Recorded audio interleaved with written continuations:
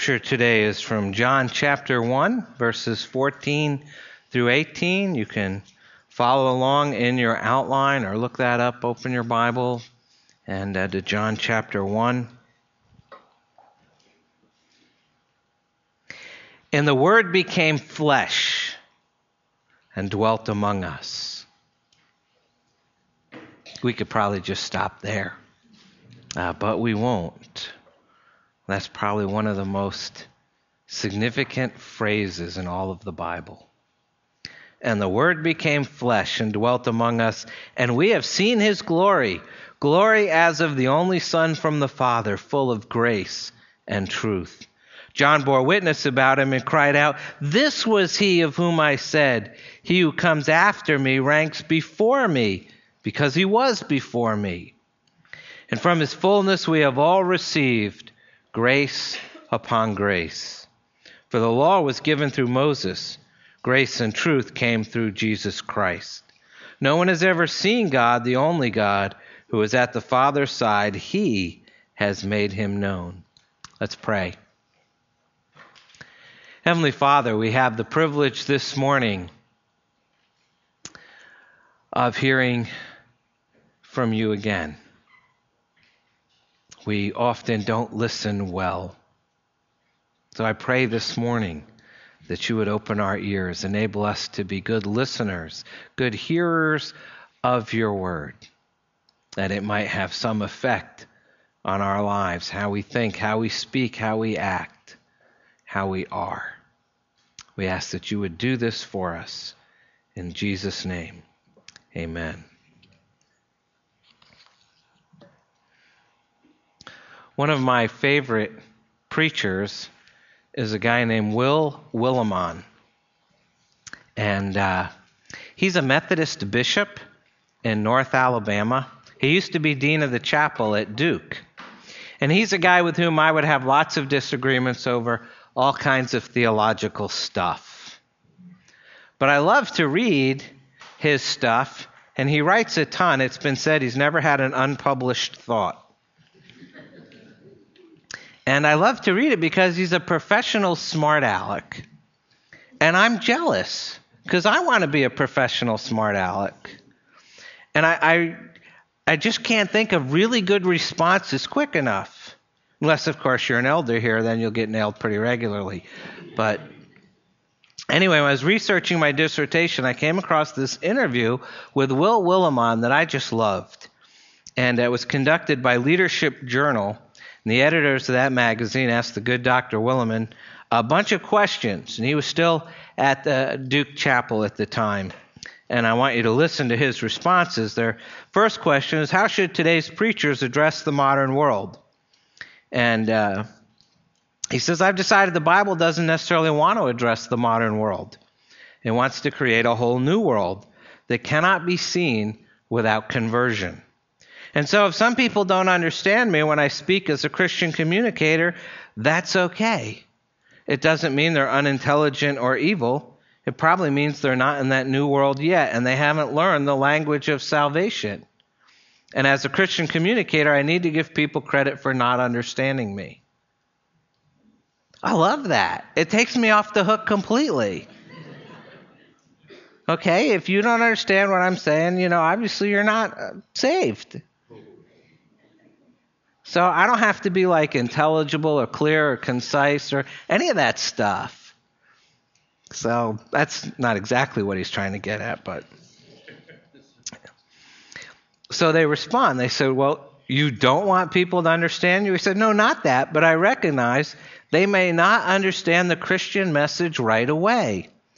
If my message were that Christianity is basically about being a nice person and being sensitive to the needs of others and being open-minded and affirming, they could understand that. Anybody who'd reject that is a fool, because then we're not talking about special revelation. We're just talking about being reasonable and open and American. But true Christianity, the Bible, says there are good reasons for not believing it, that Christianity is about being nice and sensitive and open-minded and affirming. He goes on, he says, Christianity is odd. It's against the grain. It's countercultural. It's always about the displacement of the old world order with the new one. No wonder people walk away in confusion. The gospel accounts strain to describe what happened. Don't make any mistake about it. They're trying to describe something unearthly. Death working backwards. So I can't talk about the eternal rebirth of hope or Jesus living in my heart. We're talking about a dead Jew crucified who came back to harass us. And it scares the heck out of us. And they respond, but many preachers try to make Christianity a reasonable option. It seems you're doing just the opposite. He says, well, I've tried it both ways. And the first approach, that Christianity is reasonable, is dangerous.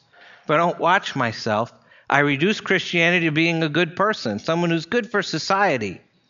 Christianity actually demands so much more. A good question to ask at the end of any sermon is, would they have killed Jesus for this? I didn't like that part so much. He says, and this I can identify with, he says, not all of my sermons stand up to that question. The death of Jesus would seem incomprehensible over some of the bland stuff I've preached. People would be more apt to make Jesus president of the university or speaker at a nice weekend conference. But no, people had good reason to crucify Jesus. They recognized him as a threat to the world as it was constituted, and he continues to be a threat. So they ask him, is the resistance to the gospel more intellectual or emotional? He says we take a distinctively wrong turn when we make Christianity into an intellectual dilemma. It's a practical problem, a problem of living. One student now in graduate school in Chicago was telling me he's losing his faith. So I asked him, what's the faith that you're losing? He said, well, I don't believe in the virgin birth anymore. And his response was, so what? You don't believe in virginity, period.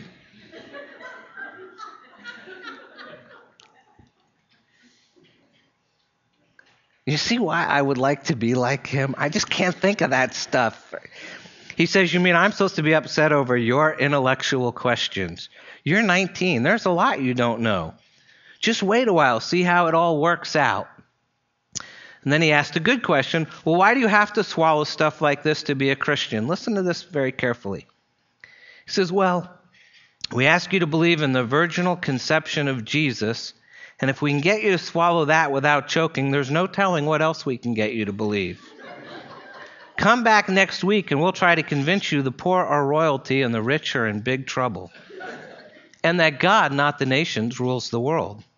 You see, we start you out on the small stuff, like the virgin birth and the inerrancy of Scripture. And when you get to believe these easy things, then you're ready for the tough demands of Christianity, which are not intellectual at all, but practical. How do I live this faith? What does the lordship of Christ mean in my life? And they respond, are you saying we shouldn't preach about behavior? Saying, I'm saying less to some of those issues and more for getting straight into who we are and how odd it is to follow Jesus. One of the reasons the world ignores Christians is because it doesn't hear anything from us it can't hear from dear Abby. And people give up on us because we're bland. I believe the gospel is true, and it's a marvelous thing to give your life to. And so I try to say, all right, folks, just for this morning, let's all trust this word from God more than we trust our feelings or our experiences. The gospel isn't trying just to explore your experience, but to engender a new experience. It's trying to take you someplace you've never been. Let's see where that takes us. And believe it or not, I find that attitude pretty refreshing. And I thought of that interview because of today's passage. Because today's passage is doing exactly that. It's trying to take you someplace you've never been. Got to remember who John's writing to. All the New Testament is done. They've got Matthew, Mark, and Luke. They've got all of Paul's stuff. And now John is writing. He's the last living apostle. And the whole Christian world, all the churches of that time, are essentially waiting with bated breath to hear what John the Elder has to say. And he's saying, I'm going to take you someplace you've never been. He's going to do it with this book. So let's see where that takes us. Since we're being unconventional today, we're not going to follow the verses in order, and actually I'm going to skip one of them and get to it next week. So you have to listen carefully and see what happens. We're going to start very briefly at the last verse in the passage, verse 18. No one has seen God. That should be the first blank there in your outline. You have to work really hard to get all the blanks today. No one has seen God. What fools we make of ourselves by denying what we can't see. What fools we make of ourselves by denying what we can't see. And John poses a problem when he says here, no one has ever seen God. The only God who is at the Father's side, speaking of Jesus, he has made him known. And the problem he poses is this: if you can't see God, how can you know God? After all, God is invisible. And that's the problem. That's the question that John is setting out to answer in this passage, but also in this book. The first part of the answer comes if we look at verse 17. God revealed himself in the law. God revealed himself in the law. He revealed himself in the law of Moses before he revealed himself in the Lord Jesus. It says, for the law was given through Moses, grace and truth came through Jesus Christ. Now, does that mean the law of Moses is contrary to grace and truth, that the law is not gracious or not truthful? I don't think so. What verse 17 says is that before the reality of grace and truth came through Jesus, a witness to that reality came through the law of Moses. And the reason I don't think verse 17 intends to make a sharp contrast between the law of Moses and Jesus is what the Apostle John says about Moses and the law and Jesus and other places in this book. In John 3:14, he says, and as Moses lifted up the serpent in the wilderness, so must the Son of Man be lifted up, that whoever believes in him may have eternal life. And here Moses does something gracious and truthful that points ahead to the grace and truth of Jesus. Some of you may remember when I preached from that passage in Numbers back in January. It was the snakes sermon. I know how fond everybody is of snakes. Another example is in John 5. Jesus says, if you believe Moses, you would believe me, for he wrote of me. If you don't believe his writings, how will you believe my words? Here Moses is in complete harmony with Jesus and writing truth about Jesus and his grace. Finally, one more, John 6. I think I lost something here. I'm back. Jesus then said to them, truly, truly, I say to you, it was not Moses who gave you the bread from heaven, but my Father gives you the true bread from heaven.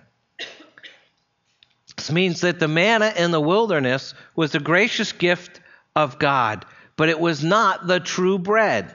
It was a means of grace, but it was not the reality of grace itself. It was a witness to the grace to come, a foretaste of Christ. And so John's point in verse 17 that the law was given through Moses, grace and truth came through Jesus, is that the law was not the reality of grace and truth themselves. Jesus was. The law was a witness to grace and truth. Jesus was the fulfillment, not the replacement of the law of Moses. I mean, the law makes demands.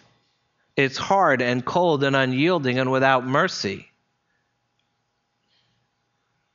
It says things like, thou shalt not commit adultery. And it doesn't give you any exceptions. There's no circumstances. It doesn't say, except in these cases.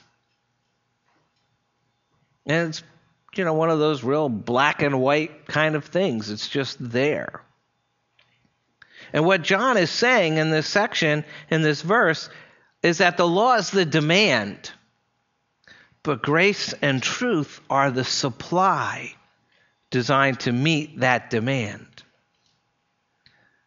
That law and grace are not contradictory, they're not opposing principles, but they supplement one another. Law makes the demands rightfully and justly, and no one can meet them, but grace and truth is given in order to meet that demand. If we look close, we can even see this in the Old Testament. If you remember Exodus 20, when the Ten Commandments were given, this remarkable account of the giving of the law on Mount Sinai, there was smoke and thunder and earthquake and fire and fear and trembling. But in the very next section of Exodus are the detailed plans for the building of the tabernacle, which was God's provision to meet the demands of the law. So first we have God as invisible, and second, God revealed himself in the law of Moses before he revealed himself in the Lord Jesus. Third, verse 14, God became man and lived with us. God became man and lived with us. So your three blanks so far are God, God, God.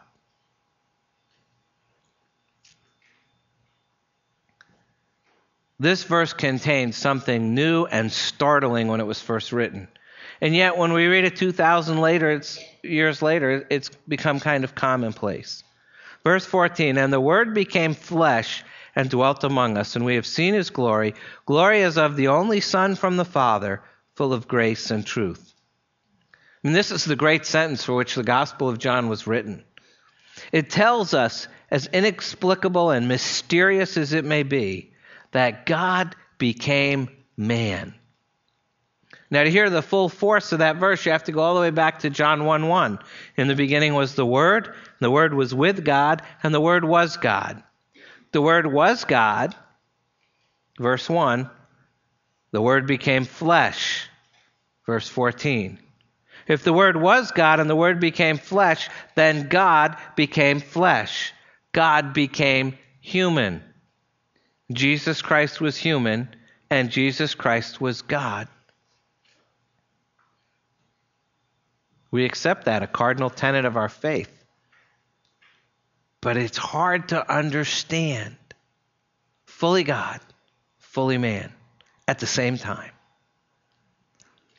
But John, in his letter, says this fact is so fundamental to our faith that a denial of it constitutes anti-Christian heresy. 1 John chapter 4, Beloved, do not believe every spirit, but test the spirits to see whether they are from God. For many false prophets have gone out into the world. By this you know the Spirit of God. Every spirit that confesses that Jesus Christ has come in the flesh is from God. And every spirit that does not confess Jesus is not from God. And that truth is so central to our faith. If you want to test any other religion or cult or group or whatever, you have to ask yourself, what do they teach about Jesus? Was he God made flesh or not? It's one of the critical tests of heresy. And as John wrote this verse, and the Word became flesh and dwelt among us, no doubt he's referring to all those years of Israel's wandering in the desert. And he's making the point that even though those were great days for Israel, in our day something much better has happened, and it's happened for all men, not just for Israel. We know that John is making this contrast because of an unusual word that occurs in this verse. It doesn't look so unusual to us. The word is dwelt. And it's the word for set up a tent. That's what it literally means in Greek. So we could translate this, the Word became flesh and pitched his tent among us. And some versions sort of do that. They say the Word became flesh and tabernacled among us. You know, I used to think that sort of implied a temporary status. But when I looked up all the places this word occurs in the New Testament, I found it doesn't imply temporary status at all. In Revelation 21, at the very end of the Bible, where there's a new heavens and a new earth for all eternity are with us, and they're described, it says, behold, the dwelling place, the tent, the tabernacle of God is with man. He will dwell, pitch his tent, set up his tabernacle with them, and they will be his people, and God himself will be with them as their God. And this word, dwelt, or pitched a tent, or tabernacled, is particularly significant because it refers beyond any question to that portable wilderness tabernacle of the Hebrew nation. The tabernacle was the center of their worship, the single most important object in their camp. And everything about the tabernacle, its dimensions, its furnishings, its colors, its functioning, even the arrangement of things, was designed to communicate spiritual truth. Hence, many of its functions are previews of the functions that Jesus would fulfill when he pitched his tent among us. I also think it's interesting that the Greek verb to tent is skenu, S-K-E-N-O-O. It's in John 1:14. It's one of those rare times where the Greek word is very similar to the Hebrew word, which is transliterated S-K-N, because there's no vowels, from which the Hebrew noun Shekinah is derived as the technical term for describing God's presence, God's dwelling among us. And that grammatical connection has become very vivid if we go back to the construction of the tabernacle in Moses' day. The tabernacle was the dwelling place of God. And in the center of it was the Holy of Holies. And that's where the Shekinah glory was that symbolized God's presence. And Shekinah is what we would call intense light. And at times it was hidden by the cloud that spread out over the tabernacle. And other times it flashed out in judgment against some evil in the camp in Israel. And the glory, the Shekinah within the Holy of Holies, symbolized the presence of God. There's a lot in that little word, dwelt. And so John, who knew that God had been revealed in the flesh in Christ Jesus, says, we have seen his glory. The tabernacle was the place where God dwelt among his people, and it was also the place of revelation. It was the place where God met with them and spoke to them. And for this reason, the tabernacle was also called the tent of meeting, a phrase that occurs just, scores of times in the Old Testament. The second tabernacle, the Lord Jesus Christ, is the place where God meets with us today and speaks to us. The tabernacle is a picture of Jesus, the meeting place where God's demands are fully met in terms of the sacrifice of blood or of a life poured out. And so John saw in the coming of Jesus the fulfillment of the tabernacle, God's provision to meet the demands of the law.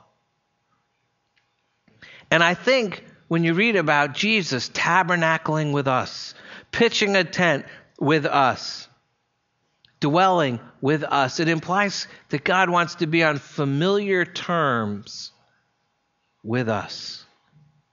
He wants to be close.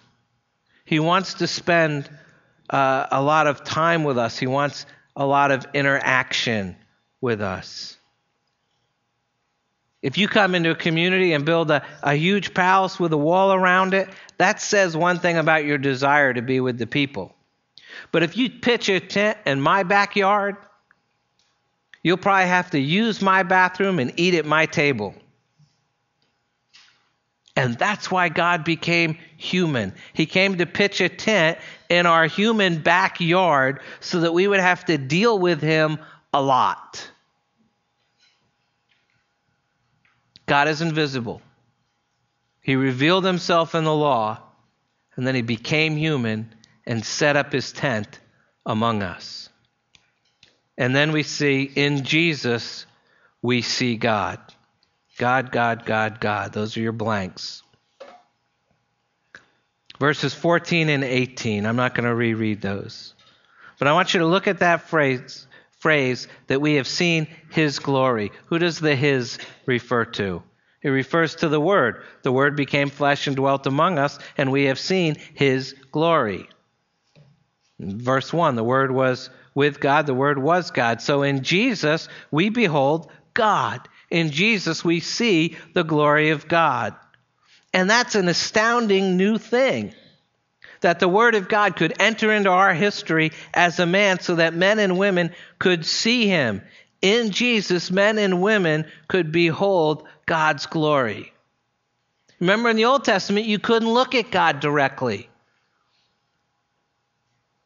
I mean, Moses got to see God, and God said, I'll hide you in the cleft of the rock, and you can only see my back, because surely to look at me, you will die. But now, in Jesus, we see God. John's writing something radically new and different. God came to live in a tent so that we can watch him more closely. God wants to be seen, and God wants to be known in his Son. And so we see it in verse 18. The only God who is at the Father's side, he has made him known. Even though God is a spirit and invisible, according to John 4, he's now revealed himself in an utterly unique way by the incarnation of himself in his Son Jesus. In Jesus, we see God. You know, you don't have to wonder today if there's a baby in the womb of a woman who's, 8, 10, 12 weeks pregnant. You don't have to wonder what it looks like. We have sonograms and pictures and videos and models and detailed physiological descriptions. And now so it is with God. You don't have to be in the dark about God. He's gone beyond parchment and paper. He's gone beyond tapes and CDs and MP3s. He's gone beyond videos and DVDs and even beyond live drama. He's actually come and pitched his tent in our backyard and summons us to watch him and get to know him in the person of his Son Jesus. When you watch Jesus in action, you watch God in action. When you hear Jesus teach, you hear God teach. When you come to know what Jesus is like, you come to know what God is like. So what is God like? What do we see when we see Jesus?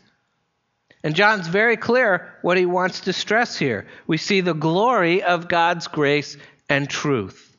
We have seen his glory as of the only Son from the Father, full of grace and truth.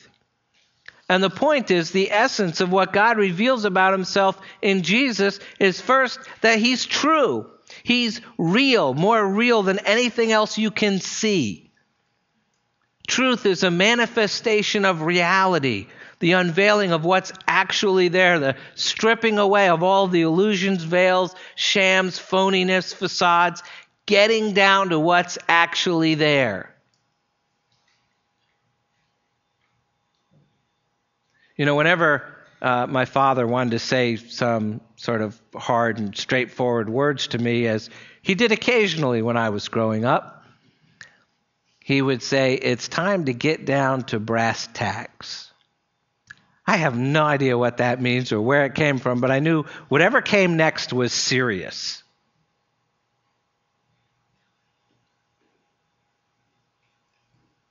And that's what God is saying to us. It's time to get down to brass tacks. I have to look up what that all means. And the next thing he says is Jesus is full of grace and truth. He's the ultimate revelation of what's really real, what is true truth, to borrow Francis Schaeffer's phrase, real reality.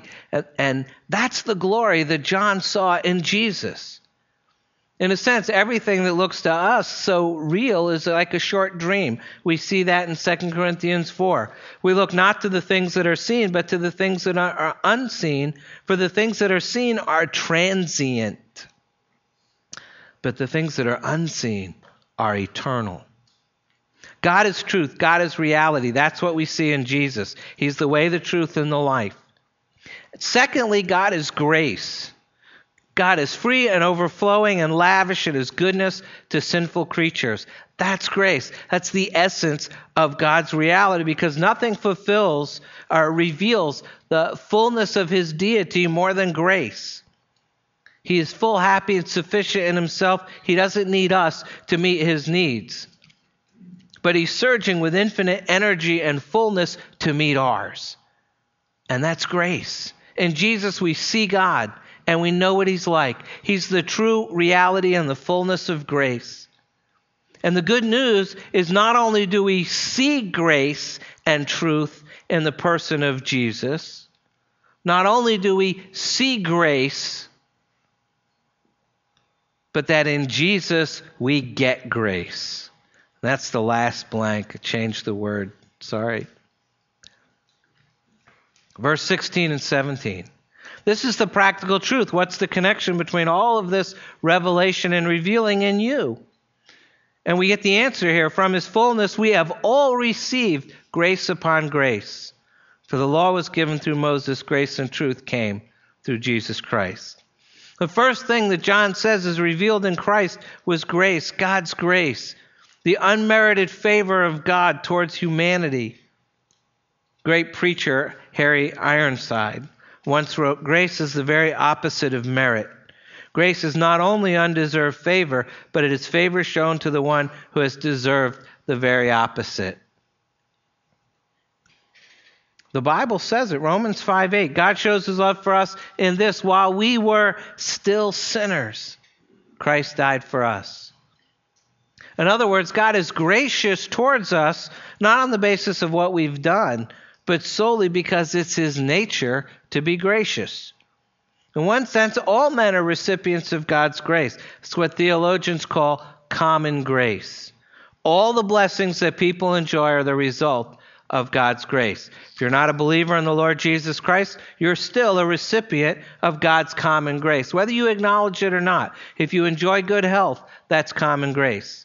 If you're not on the poverty rolls, but enjoy the comfort of a home and plenty to eat, that's common grace. If you have a good job and you can hold it down because of your abilities and hard work, that's common grace.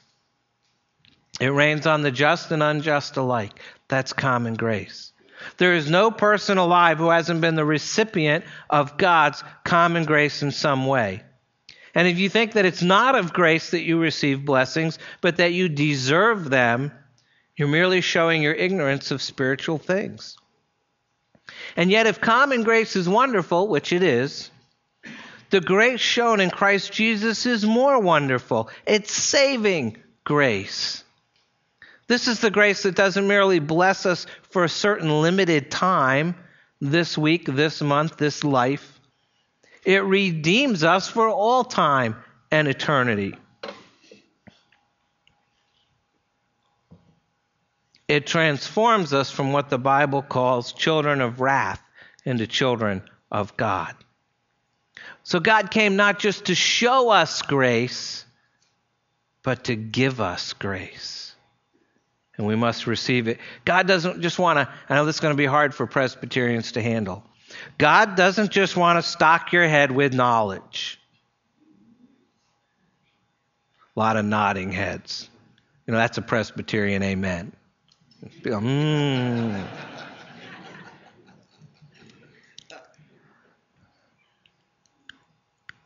He wants you to receive that grace and truth. He wants you to experience that grace and truth.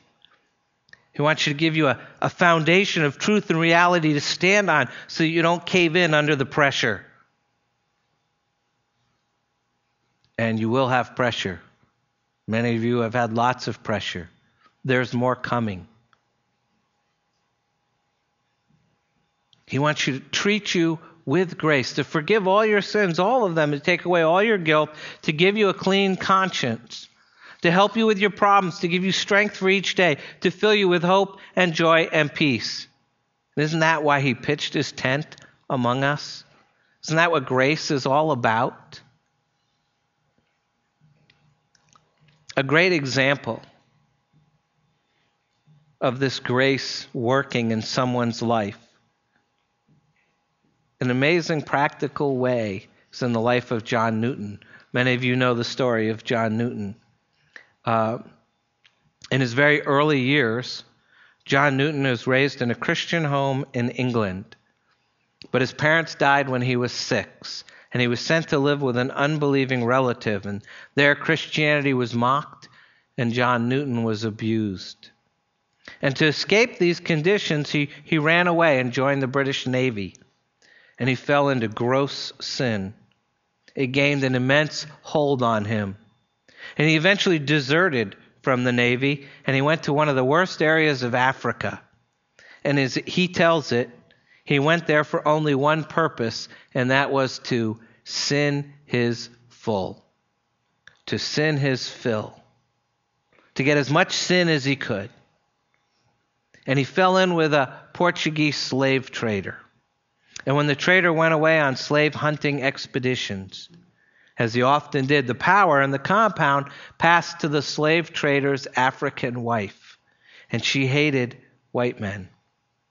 And she took out her venom on John Newton. And he was beaten and cruelly abused. So much so at times he was forced to eat his food off the floor like a dog. And so after a time he fled from that compound, made his way to the coast, and he signaled a slave ship. The captain was disappointed when he learned he had no ivory or slaves to give to him, but he found out that Newton could navigate a vessel from his time in the British Navy, and so he made him a shipmate. But even then, Newton kept getting into trouble. One day he broke into the ship's supply of rum, and he got so drunk that he fell overboard.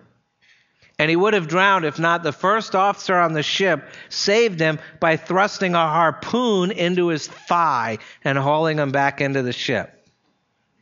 Thank you for that. The harpoon made such a wound that years later Newton could put his hand into this fist-size opening. And of course, as the story goes, it was near the end of one voyage as they were nearing Scotland. They ran into bad weather. The ship was blown off course and began to sink. And Newton was sent down into the hold to work the pumps, and he was terrified. He thought surely the ship would sink and he would drown. And for days he worked the pumps. And as he pumped the water out of the hold, he began to cry out to God. And Bible verses about God's love and the death of Christ that he'd heard as a young child and thought he'd forgotten all came back to him. And as he remembered them, he was miraculously transformed. He was born again. He received God's saving grace. When the storm passed and he made it back to England, he went on to become a well-known preacher and teacher of God's word. And through this experience became a great proclaimer of God's grace. And of course, we remember John Newton best for these words, "Amazing grace, how sweet the sound, that saved a wretch like me. I once was lost, but now am found, was blind, but now I see." Newton was a great preacher of God's grace, for he'd learned, as all Christians learn, that God is exceedingly gracious. He'd been assured of this truth as he thought about the Lord Jesus, through whom God's grace is known.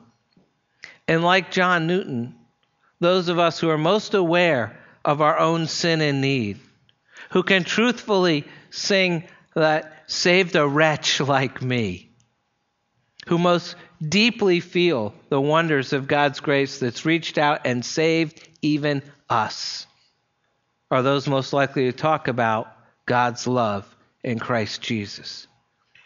Because we are the beloved, one so loved by him that he will change us and transform us by grace alone.